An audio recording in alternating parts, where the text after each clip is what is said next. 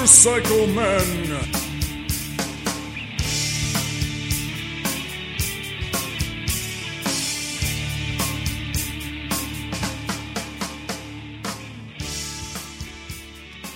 And good evening, everybody. This is Ted, your host of the Motorcycle Men podcast. This is episode number 72. If you are like me, one of the things that you often think about is wonder what it would be like to ride my motorcycle around the world. In fact, you wonder what it would be like to ride your motorcycle on every continent you could possibly ride on. In fact, you ask yourself what it would be like to ride your motorcycle in Antarctica. Well, you've come to the right place because I have somebody here with me on the show tonight that can tell you all about that. Joining me now, all the way from British Columbia, up there in Canada, the lovely Steph Jevons. How are you doing, Steph? Hi, not too bad. Thanks very much. Welcome to the Motorcycle Men podcast, and I'm going to annoy you for an hour or so, asking you silly questions. How's things? Pretty good. I feel like I've been dragged into a man cave. Motorcycle men. It's like, whoa, what's going to happen in here? Well, it's exciting. Yeah, tonight it's just Motorcycle Man. You know, okay. Doing right. an interview solo right now. But all right, well, let's get right into it. You know, those of you who don't know Steph, who have never heard of you, why don't you go ahead and tell us a little bit about yourself, just to exclude all those points between diapers and your first beer. Okay. Well, first beer leads me on to nicely onto terrible teenage years. I was a pretty terrible teenager and a nightmare for my parents. And I've tried on sort of many hats throughout the years before I landed on the helmet, really. So I've been many things: a zookeeper. I've been a mortgage advisor. I've been a human resources manager, and then eventually I set up an off-road school and ran tours in Morocco and that kind of thing. And always had this dream of doing a long journey, going around the world. It kind of evolved into going around the world on a motorbike. And 3 years ago, I did it. I set off from the Ace Cafe in London, and I've been riding around ever since. That's your job. That is my job. So, you know, right now there are hundreds and hundreds and hundreds of thousands of people who hate you very much right now. You do know that, right? So that's your job. You ride around and you write. You write in your blog, which, by the way, I have to tell you, your blog, it is very cleverly named. One Step Beyond. So tell us a little bit about your blog. Well, One Step Beyond came about from a friend of mine, actually. I can't take the credit. We were off-roading one day and testing out the new bike, actually, ready for this journey. And it was a cold day, and we were both sort of on the beginning of a trail. And he said, are you ready? I said, yeah, I'm ready. And he went, One Step Beyond, and raced off. And I was sort of chasing him, thinking, One Step Beyond, what a great name for a blog. So so it's his fault, and obviously very catchy. And so the blog is I write as I go around, and I've been doing it pretty much every week, apart from recently. I've been trying to earn money in other ways, because the blog it doesn't pay me anything. So I've been trying to earn some extra money recently, and the poor blog has been ignored for a while, but I've just updated it today. So okay. Now I noticed on your blog you have blog roll, your videos and your photos and your Rally for Life, which we're going to get into. And of course, you outline your route of all the rides you've done, but and you do some public speaking as well. And on here, it tells you, when it says about Steph, it says you left the Ace Cafe in 2014 to circumnavigate the world, and you're still going, and apparently you're lost. But yeah. But so you do what? Okay, what inspired you? What triggered your desire to go ahead and become this world rider that you are? Well, originally the dream was to ride to Borneo to see the orangutans, and then, you know, when you get to Borneo, you might as well keep going, right? So so the dream evolved over several years. Yeah. I think the feeling of freedom was the ultimate thing for me. I started thinking about it very young. I had a child very young. I was only 18. My son is now older than me when I had him. So yeah, sorry, I should finish that sentence. What? So what? How'd you do that? Not older than me when I had him. So so I was pretty young. I was just a kid, right? And that. I dealt with it. I got the job. I got the house to give us that security and did everything that was required of me. But I needed something to kind of to keep me going through the bad days and the tough days. And really, that was how that was what I did. I used to daydream about sort of traveling the world. Originally I thought I'll go backpacking with my baby strapped to my back. Yeah, that'll work. And well, people kind of do these days, and people do all sorts these days. It's amazing. But for me, it wasn't that easy. I didn't have like I didn't have any means of supporting myself whilst traveling. Right. I still don't really, but I am working on that. But that's really what kind of happened. I was always in trouble when I was a teenager as well, and I always needed something to focus on. So I guess I've sort of channeled my energies into something more positive with a better outcome. So yeah. Were you when you were a teenager and a troubled child? Were you involved with motorcycles back then? Well, my parents are into motorbikes, but I mean I won't class them as bikers as such. They do a lot of. They couldn't really afford to motorbike and have 3 children. So a lot of the time there was just a rusting old Honda in the garden that my dad promised to do something with, They now bike a lot since we left home. But yeah, and I think my first boyfriend was a biker. I then met a lot of bikers and, so from a very early age biking, I used to sneak on the back of a kid's motorbike that lived up the road from me. We lived in quite a rural area, and he used to sneak me on the back of his motorbike and race me up and down, much to my parents' dismay. So I guess bikes are in the blood, really. Oh well, there you go. Now your son. I imagine that when you began your world journey, your son was old enough to be out on his own, or did you just drop the kid off at grandma's house and just hit the road? As soon as he hit 20, I was gone. I was like, right, you're old enough to look after yourself now. This is it. I'll see you later. See you later, son. And he just went, oh, he's pretty cool. He's a young man, so he's pretty cool. And he's just like, all right, see you later. Have fun, And you know what? Now I spoke to him the other day and I said, it's probably going to be another year before I get home. And he said, well, you've got to make the most of it. We only live once. Go for it, Mum. And I just thought, that's the best thing you could have ever said to me. That's a great attitude. Great attitude. Does he have any desire to ride? He does ride, but not very much. He's busy earning money and doing all that kind of thing. So earning money. Yes. Yeah. Who needs to earn money, right? So so you did not want to get caught into the corporate mentality, Cubicleville, and you just decided to opt for this. Yeah, I guess so. Like I said, I did I did my time, I felt. And, I always wanted to have some kind of alternative lifestyle, I guess. And it does feel like a lifestyle now as well. After 3 years on the road, it feels like a lifestyle, Yeah. It's going to be a difficult one to drop. I just wanted to do something, and it was a challenge. I love challenges, and nobody from the UK had ever sort of ridden around the world and hit all 7 continents. Right. So wanting more of a challenge than just riding to Borneo or riding around the world, I thought, hey, why not? Let's do all 7 in for a penny, Yeah, why stop there, right? Exactly. Now, what bike did you use for this? Did you just use one bike continuously, or did you have several bikes that you tried out? Well, I'm still going, and I'm still on the same bike. It's a Honda CRF 250L, small bike, a bit controversial before I left. People were kind of saying, oh, you've bitten off more than you can chew. This bike isn't going to make it. But, of course, smaller bikes are becoming more popular these days, and they make sense for many reasons.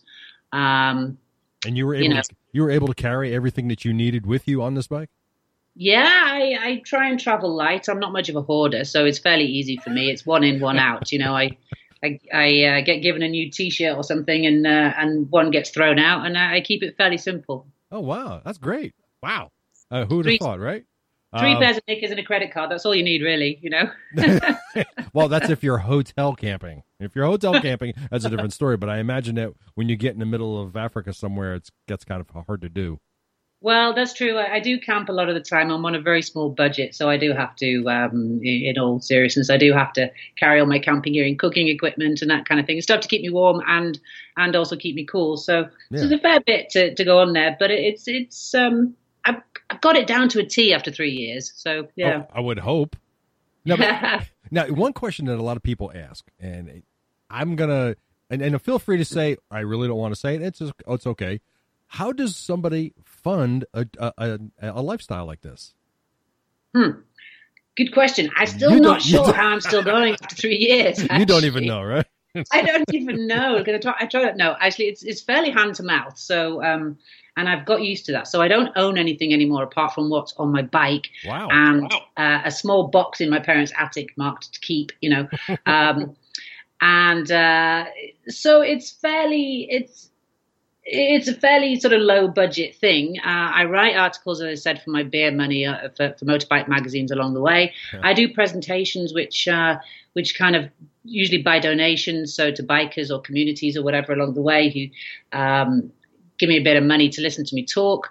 And I did have sponsors when I started. I had, but that's mostly equipment. It's very difficult to get sponsors who want to give you a load of cash and say, off you go, So it's a constant battle to keep going. But at the same time, I'm less worried about it now than I ever was. And probably, I definitely own less than I've ever owned. Yeah.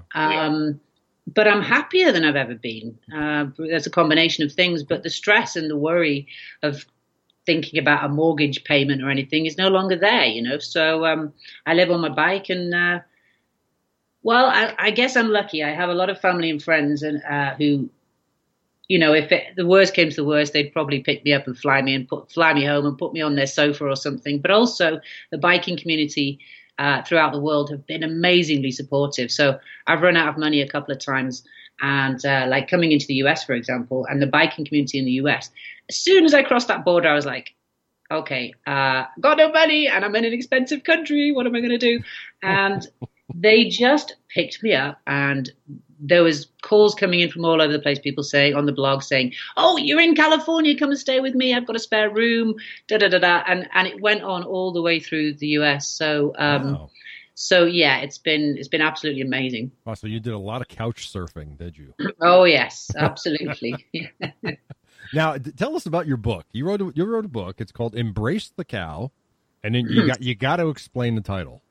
Okay, well, this is just another fundraising thing, I've got to say.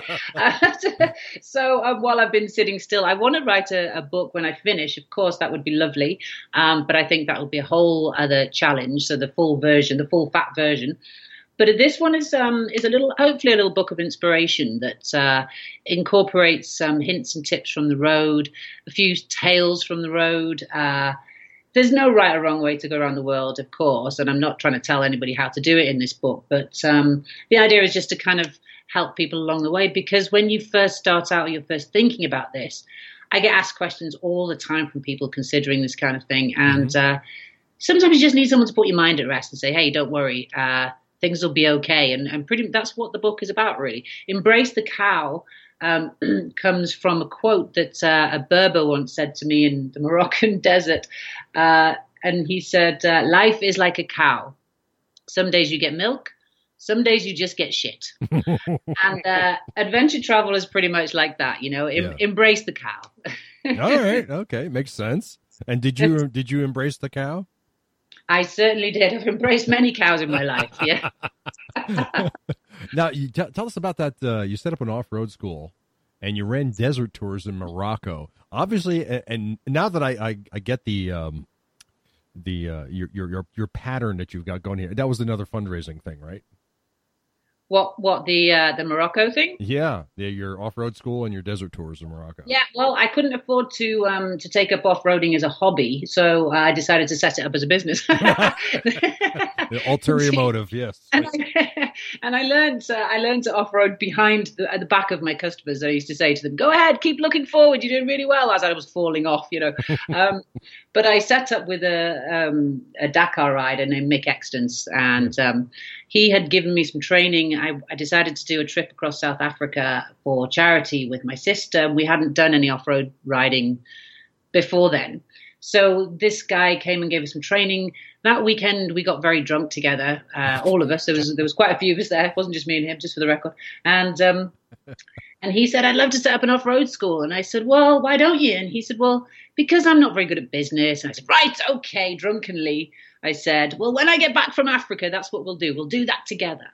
And I was a mortgage advisor at the time. It was 2008, and the markets it wasn't a good time to be a mortgage advisor, put it that way. Yeah. So as soon as I got back, the first call I got was from him saying, are we ready? Shall we do this? And we borrowed motorbikes, we borrowed a bit of land, and then within 6 months we got a contract with Honda. And the rest is history, as they say. I spent 5 years doing that. Wow. And that kind of gave me the confidence to go for this trip, really. Working with a Dakar rider means that you have to, he likes to push things. One of the first things he said when we first set up the school was, I want people throwing up in their helmets by the end of the day. And I'd be like, think return custom, let's just ease them in gently.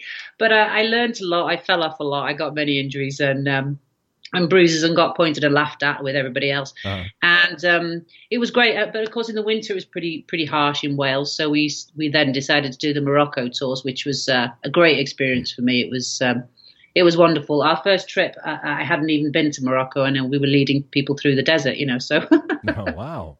So baptism of fire. So now 5 years into this Moroccan tour that you're leading, and then one day you decided you're not coming back, and you just kept riding. Well, kind of, yeah. Oh, okay. You just told your partner, "Look, I'm out of here," and that's it. It started to feel too corporate to you, right? Yeah. Well, I always had this thing. I just had to go and do this, and I was fast approaching 40. I was single. I dated all the guys in my country, pretty much. It was. I had to. All of them.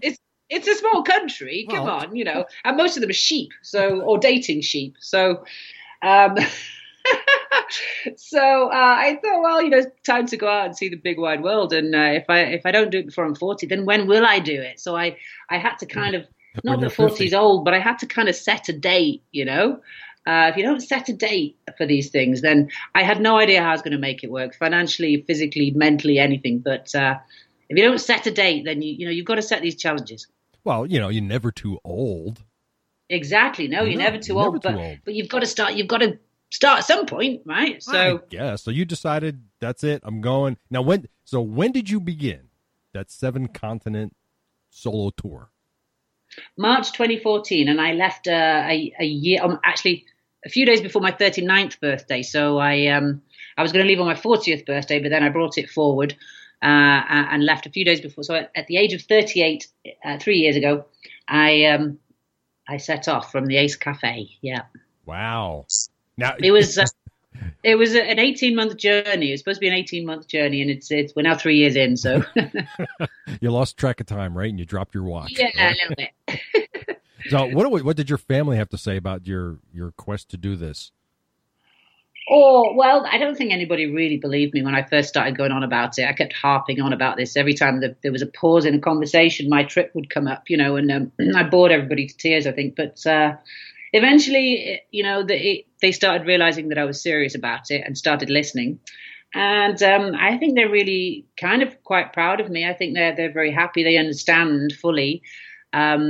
All through my life, I've always had different projects. I've gone from one thing to the other, and they always used to worry about me, and say, well, when are you going to settle down and, stick to this job? And I'd say, well, why do I have to? And eventually they kind of realized that I was just doing it my way and doing my thing.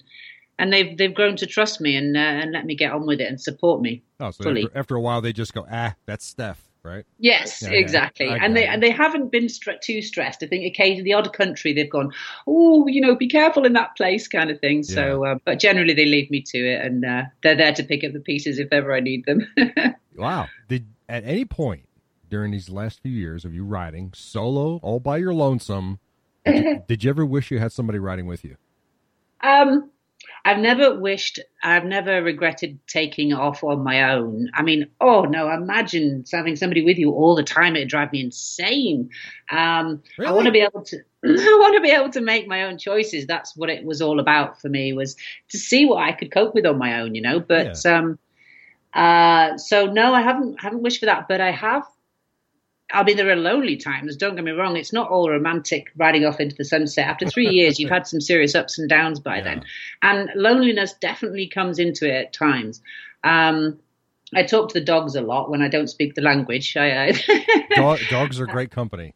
I've actually carried dog food with me through most of it, so they will come and talk to me. I buy their friendship and loyalty. But I also have met people along the way who I've ridden with for a few days, even actually 3 months at one stage.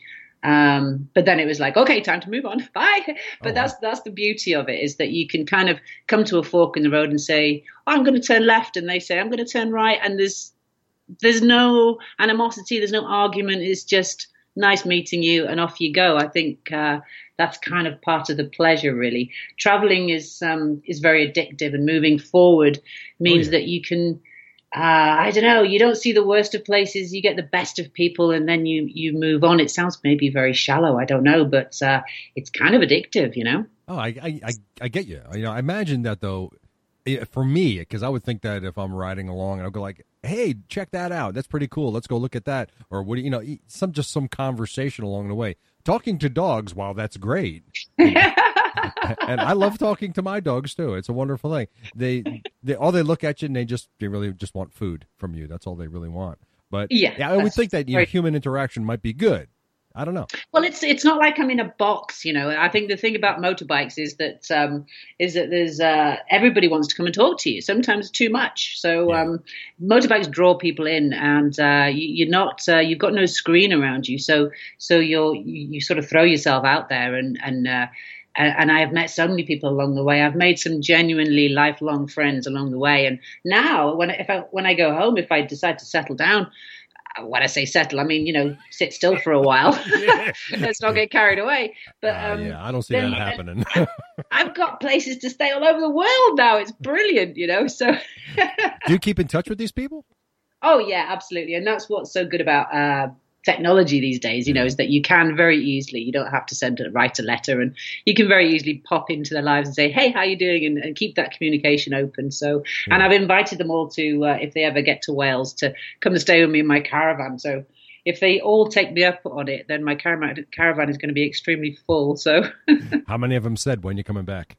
Oh, so many of them. and it's really nice. It's a real honor to feel like you have a home, in many places. And then you're looking at your calendar as soon as you get off the phone, and you go like, I think I could do that, right? Yeah. So you had that. You had your little Honda, your little 250, and you're cruising around the world, and you're going to all these continents. Did mechanical issues crop up, and did they crop up often? And what was the worst that you experienced?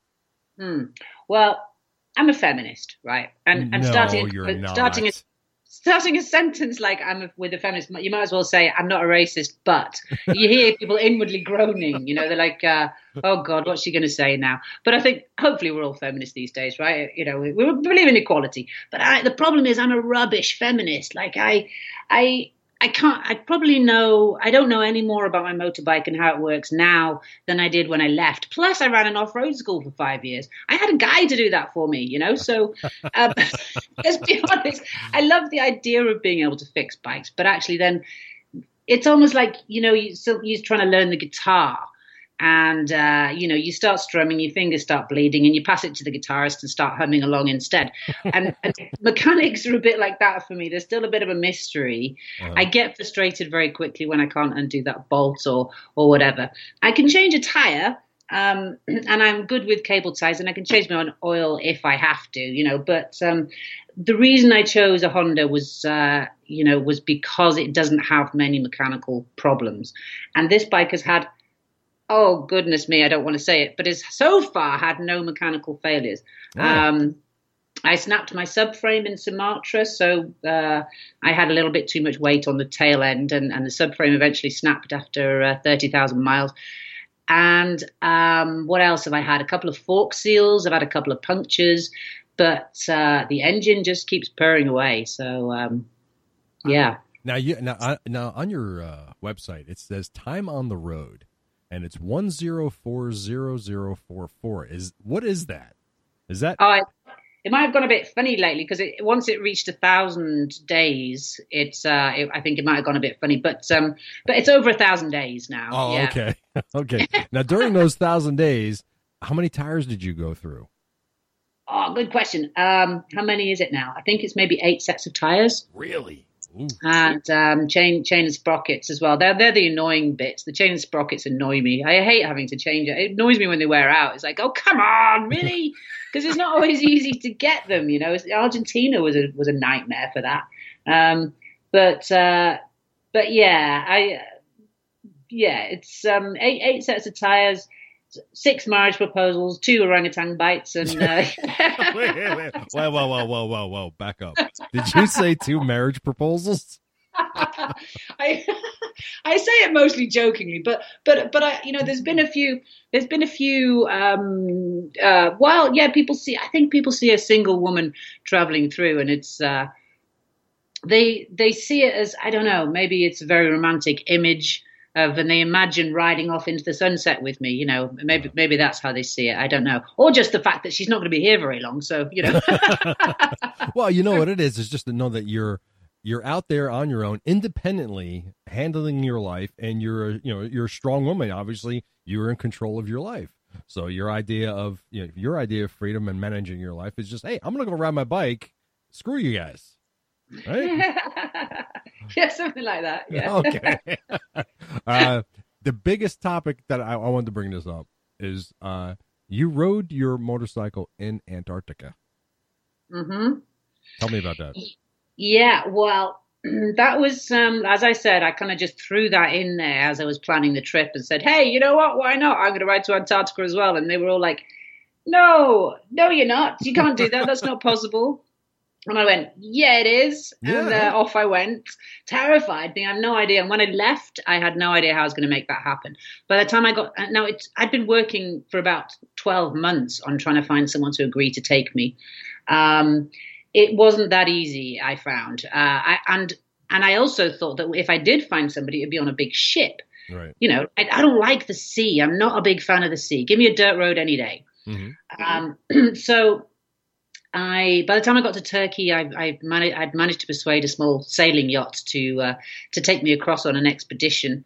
And so by the time I got to Ushuaia, we got on the sailing boat. It's a 60-foot sailing boat. I say small. It's not that small for a sailing boat, but mm-hmm. to cross the Drake Passage, it's one of the roughest seas in the world, and it's pretty terrifying for somebody like me. So we crossed in 5 days. That was probably the worst 5 days of my life. I hated being at sea, but it was so worth it. And it's not something that you want to encourage people to do, is to take their motorbikes to Antarctica, but it was. We went there with a very small. I mean, we sailed across, so we didn't cause too much environmental damage. We landed the bike on and rode around. I landed the bike and rode around very, very small amount, and not around any wildlife. But the smiles that it brought to people working on Antarctica, that was so worth it for me. Not something I'd expected. I went there selfishly, but. It was amazing. We had the Chilean Navy come out and go, "Well, hey, there's a woman and a motorbike over here," And there was a lot of drunkenness going on in Antarctica, I've got to say. Yeah, and there's so much to do there, right? Yeah, exactly. So they invited us on one of their bases, and then we went to a Ukrainian science base, and they were extremely happy to see us. They got the vodka out, and we all had a play on the bike, and again got very, very drunk. But what a beautiful place to go there with or without the bike is just amazing. Where in Antarctica did you go? Well, we sailed. We spent a couple of weeks just sort of sailing around, and we landed the bike twice. So the first time I landed was a place called Paradise Harbor, which was just a very small little spot. And what we did is we lowered it down off the boat into a small Zodiac, which was like a 5-man dinghy. Yeah. And then we lowered it down gently over this icy, deathly icy water that if you fall in, you've got minutes before your body shuts down, right? Yeah. So we lowered it down into that, and then 5 of us got into this 5-man dinghy with a motorbike, and then got it across to the shore, and then we kind of brute force and ignorance, we dragged it up and rode around, and then took it back again, and then did the same thing again a few days later. And yeah, it was just, I was so emotional. I mean, I cried. It was just like, oh, we did it, you know. I couldn't have done it without everybody else, obviously. And I think it was a lesson learned and hopefully a bit of inspiration for people, if nothing else, because, you know, it was there's no way that you can do that. And then it happened. And so it's brute force and ignorance, you know, head down, windmill, hope for the best. And people will see that you're making the effort, and they love a trier. People love a trier. And so they were like, yeah, let's help her out here. Let's get her on that shore. But I didn't have a lift back. That was the problem. These guys were then going off to do something else. So I had to. They left you there. Long story short, I had to hitch a ride with a Russian icebreaker to get home, and that was exciting as well. Transferring the bike and it was all good fun. So we had the Chilean Navy, Russian sailors, and Ukrainian scientists. It was quite an international affair. Wow. Now, this is going to sound like a tremendously dumb question, but please pardon me. Was there a lot of snow? Yes, there was a lot of snow. So how did you ride? Well, I assume you went, I guess I'll call it the summer months. Yeah, well, there's a very small weather window, actually. Yeah. So I had to be there for a certain time, and it was in February. I landed on Valentine's Day, actually, so February the 14th, 2015, okay. And forever etched in my mind. And so the ice is kind of receded, and you can get onto the land.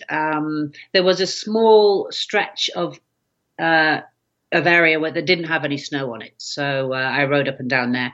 But then when I got onto the Ukrainian science base, that was covered in snow. So I had 10 Ukrainian scientists just with shovels ahead of me and pushing me around. It was great fun. So we're not talking miles of riding in Antarctica. We're talking feet. It was more of the gesture than anything. Yeah. See, now what you've done here, what you've done is you've spoiled any man's hope of being part of your life in the future, because anytime Valentine's Day comes around, there's nothing that he's going to do that's going to compare to, yeah, this is great, but, you know, I was in Antarctica with my motorcycle. Yeah, chocolates? You just brought me chocolates? Right, exactly. Oh, my God. Well, now, would you be considered like the first person or woman to ride in Antarctica? I can't imagine. I can't imagine a lot again. of people have been doing that. Not many. There's a couple of people who've got to Antarctica with their motorbikes, but there is a lady called Ben Capulco. I probably didn't say that right, but she did get her motorbike to Antarctica a few years ago, but didn't actually ride because the way she got across, they had to remove all the fuel and all that kind of thing. So she did. So I'm not the first to get a motorbike there. Oh. But maybe the first woman to actually ride in Antarctica, I'm not sure. Certainly the first Brit, and I'm dual nationality, so I'm claiming first Canadian as well. Oh. All right. On more of a serious note, tell us about your public speaking events and the Rally for Life. Oh, well, the public speaking events, they're hardly a serious note. They are hopefully an hour and a half or an hour of entertainment and fun and funny stories from the road. And as I said, I do it to kind of earn money along the way. I also do a few to raise money for a charity called Rally for Life, which is run by some friends of mine who work with other charities all over the world to help provide basic human needs for people, you know, water, sanitation, education, that kind of thing, in countries that a lot of us enjoy traveling through these days. I mean, we all love to travel, and everybody's sort of dreaming of riding off into these wonderful countries that are full of desert and interesting cultures and different cultures. But I'm not sure we often stop that long to help out. And I just wanted to be able to kind of raise some awareness, if nothing else. We've managed to raise a few thousand along the way, which is wonderful. And anybody who wants to contribute is anything is always greatly received. And the money, 100% of the money goes to, to working on the ground and helping those people. So that's wonderful. That's a wonderful thing you're doing there. Great charity work.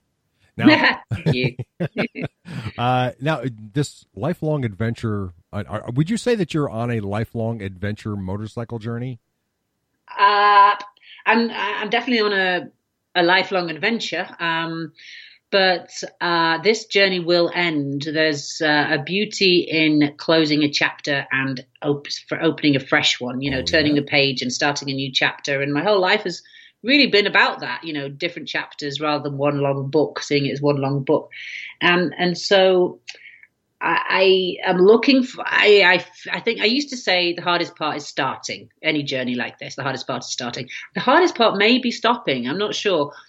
3 years on into an 18-month journey, then I guess I'm finding it difficult to bring it to a close. But I do want to finish the circle in a way and finish where I started at the Ace Cafe. Mm-hmm. Probably 4 years into an 18-month journey, and then start something else. I do have some plans that have just come to light. So in 2019, I plan to take the first group of all women bikers up to Everest Base Camp. Okay. So that's something I've just started looking into, and looks like we're going to be doing that. But otherwise, I haven't really planned too much beyond the next few months, and my focus is really now about getting across Canada and over to Africa for the last continent, which is an expensive bit. Shipping is always expensive. Oh yeah. Now, you're saying you have some another chapter in your life that you're going to start. Does it involve motorcycles? Oh, it'll always involve motorcycles. Good, perfect, good. Yeah. But I'm looking at your map of where you've been, and I see a lot of gaping holes in it. What? Yeah, I see a lot of gaping. Africa. I mean, look, there's nothing going on there. Well, I've just told you I'm getting there. I'm on it.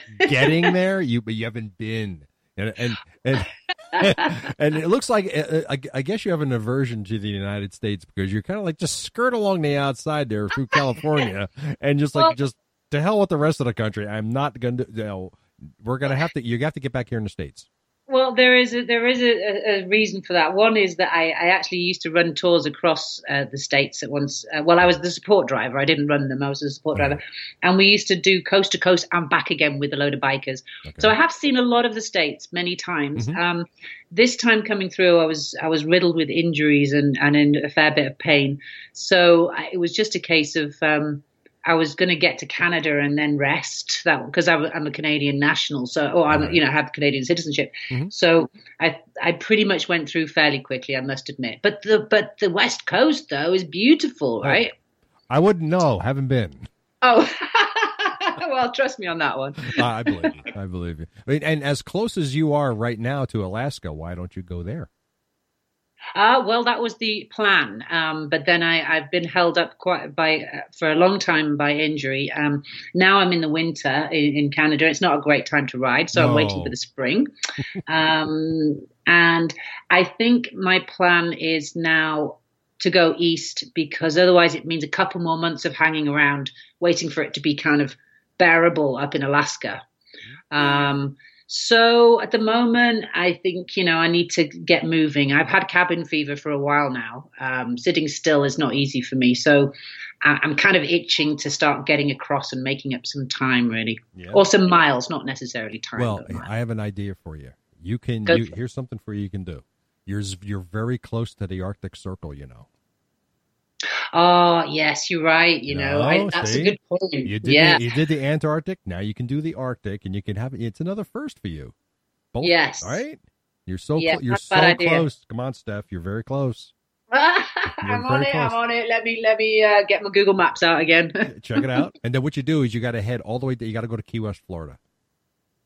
Oh, really? Oh my! Have you ever been to Key West? No. If you go to Key West, you won't leave. Oh, really? Okay. Yes. Well, again, I'll bear it in mind. I go and hug a manatee. They're like the sea cows, aren't they? Embrace the manatee. Yeah. And then, of course, and I noticed that you haven't done anything through Russia or China. Or did you? No. China? No. Again, but like, give me a break here. Christ. Yeah, I'm just busting your chops. You know? I still got a lot of places to get through, but Yeah. I think actually I would like I have got some plans afoot to go into China, but the problem with China is you have to have a guide with you if you're crossing the border. Oh. So that's why I ruled that out, because it's very expensive to have a guide. Wow. So. Okay. My plan for China in the future is to fly in, buy a bike, and then ride around it. So that'll be a separate journey. That makes sense. That makes sense. Is that right with you? Yeah, well, okay. I'll tell you what, email me first, and I'll let you know if it's okay. Okay, all right. Did you have much trouble with border crossings? No, actually, I didn't. Yeah, you hear so many horror stories of border crossings. But, you know, sometimes maybe being a woman on your own isn't such a bad thing. Well, I know it's not a bad thing, but most people seem to think that it is. But it actually helps, I think, sometimes. I've never been a guy through a border, so I don't know what it's like for them. But for me, generally, people are really helpful. It can be time consuming. It can be hot. So I think take patience and biscuits. And, you know, What? Lots of patience and biscuits for your sugar levels. Biscuit. You know? Oh, biscuits for your sugar levels. Oh, okay. What do you think I was going to do? Bribe the guards? Yeah, that's what I was like wondering. What? Biscuits? Is that what's required to get across the border? I got biscuits. Let me in. It works for the dogs.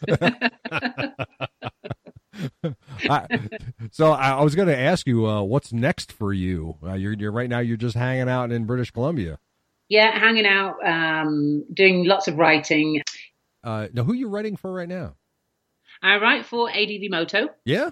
Yeah. Oh, really? Oh, yeah, it's a magazine. Yeah. Huh. And ADV Moto and I write a monthly column for Ride magazine in the UK as well, and anybody else who will have me, basically. So, and that pays your way, huh? Well, it pays a certain amount. It's not a massive amount, but the more I get, obviously, I have to write a fair amount to get a decent amount of pay. But also, like, I'm going to be at the Timonium Motorcycle Show. No, really? A friend of ours, Huffy the Biker Clown, he goes to Timonium all the time, and he's been bugging me. He says, "You guys got to come up to Timonium and you got to come and do the show live." Yeah, okay, maybe. It's in Baltimore. No, oh my God, really? It's so close for me. It's not so far, is it? No, it's only about maybe a 2-hour drive. Right. Yeah. Well, I'm going to be that they see that's another thing. So I'm going to be doing talks there, and there's a load of other Brits there as well. So it's a great excuse to kind of have a bit of a social event as well. Mm-hmm. And they fly me there, they pay me to be there, and so things like that really add up when it comes. You know, my cost of living on the road isn't too high, so when you get a gig like that, it keeps you going for a few more months. You know. Yeah. Oh yeah. And then I've got presentations organised throughout the Canada as well. So hopefully it'll be enough to get me over to Africa. I've managed to persuade a shipping company to take me over for cost price. So really? So yeah, there's one thing I'm good at is blagging. Wow. Things are sort of, it's always hand to mouth though. It's always like a really sort of a balancing act. It's like, oh, I'm out of money, need to do a talk, you know, so that's what I do really. Or I need to write something, and waiting for the snow to disappear. Mm-hmm. And then across Canada over to the East Coast, hopefully to Newfoundland, Labrador. Really looking forward to checking that part of the world out. And then over to Africa, to Cape Town, and riding probably along the east side because of visa issues with the west side. A little. And then, it's just a nightmare on the west side for visas. But otherwise, along the east side to probably Egypt, and then figure it out from there. I can't ride through Libya, so maybe through Israel. I don't know. Yeah, but that's a vague idea. I'm hoping to be back around sort of March, which would be March next year, which would be exactly 4 years after starting. So you're not going to have much of in a way of weather issues if you're going to be in Africa at that time. Do you know what? I haven't got a clue what the what season I'll be landing. I haven't looked. I don't tend to not to look too much at the weather, but it shouldn't be too bad. I think getting across Canada might still be pretty cold in April, May. I might drop down into the US. You'll be pleased to hear to for the last bit of that. There you go. Well, we're in Jersey. We're in New Jersey, so if you come in, just dip down and we'll meet up. We'll go do a short little ride. Well, actually, that's where I'm shipping from. So, are you really? Yeah. So there you go. That's where are you shipping you can buy from? me a nice cup of tea. Yeah. Absolutely. Where are you shipping from? Where are you shipping from? I don't know exactly. Yeah, finer details I'm just sort of getting to. But I think the New Jersey, the Newark, is it Newark? Yeah, Newark. Yeah. There you go. That's a great place to camp. No, it's not. Trust me. No, you don't no. want to do that. Get out the credit card, stay in a hotel. So when do you think you're going to be here on the East Coast of the U.S. And to make your way back across the pond? I think it will be around mid-June, and I only kind of figured that out this morning because I've been working on my route. But it's early days, but I'm thinking around mid-June. Oh, know what you can do. If it's going to be like early June, you're going to be passing through, say, upstate New York. We have a motorcycle rally here on the East Coast called Americade. Oh, really? Yeah, it's a huge. That sounds like fun. It's the oldest running and largest rally in the U.S. Oh, wow, that does sound like fun. So that happens the first week of June. Okay, excellent. Well, that's about good timing for me. So, hey, I might see you there. See, look at that. See, taking care of you. Thank you so much. All right, so tell me, how can people check out your blog and your events and your articles and your book and all that? Okay, well, the blog, as we said, is onestephbeyond.com. And there's links from there to the book, which is currently on iTunes, but will be available on Android just as soon as I can figure out how to convert the file. So bear with me on that one. But all the links to the YouTube and everything else is there. So, yeah. Great. And now the book. I noticed it's an iBook. Mm-hmm. Any plans on turning that into an actual audiobook or something like that? An audiobook, you're not the first person to ask me that. And I'll tell you the same thing as I told them, which was, no, not at this stage. No. Like getting the ebook was a nightmare. It was such a big learning curve for me that, sort of putting all that together. Now that I've learned it won't be so hard next time. But I kind of got a little bit with it, and so starting an audiobook right now, well, just give me a little bit of time and maybe it's not such a bad idea. No, you got some writing to do first, right? So, yeah. Do you ever worry about like not having any food or money or anything like that when you're out there? No, because I think it's like kind of positive reinforcement. Like the last 3 years, I have run out of money, but I've always been okay. I've just sort of I don't go out begging or anything. But if you've got to kind of make the most of what you've got, right? Yeah. So if I had to, I could go busking. I could. Wow. But it's never. I have an emergency credit card too, and I've kind of gone into that several times. So. But then you sort of build it up again a little bit, and I just stopped worrying because, hey, what's the worst that can happen? I'm very lucky. Like I said, I have loving parents back home who, if it came to it, they'd fly me home. I'm not, I'm living like a homeless person, as they say, spending a fortune to live like a homeless person. But I'm not on my own out there, really, so it's not so bad. How's the food been? Pretty good. Well, there's a couple of places. Where was the worst place? Probably like Bolivia, maybe. God, there's just chicken. There's just a lot of chicken in Bolivia. Yeah. Which isn't so bad, but it's just when you have it for breakfast, lunch, and dinner, I would think that like going through India and all that would probably have been the worst. I actually surprisingly didn't get sick in India, but the food I found fine. I mean, eating curry for breakfast is a bit weird, but it takes a bit of getting used to. But yeah, no, the food's not been a major hassle. I do a lot of cooking for myself as well, which is kind of cool. I've got one pot, and probably my best ever Christmas dinner was spent cooking on the Mexican beach. Making a stew and fighting off the seagulls and the pelicans. That's how you spent Christmas 1 year? Yeah. Really? Yeah. Oh, it was wow. awesome. It was so nice. So how much camping did you do? Well, all the way through, you mean? Yeah. It's quite a lot.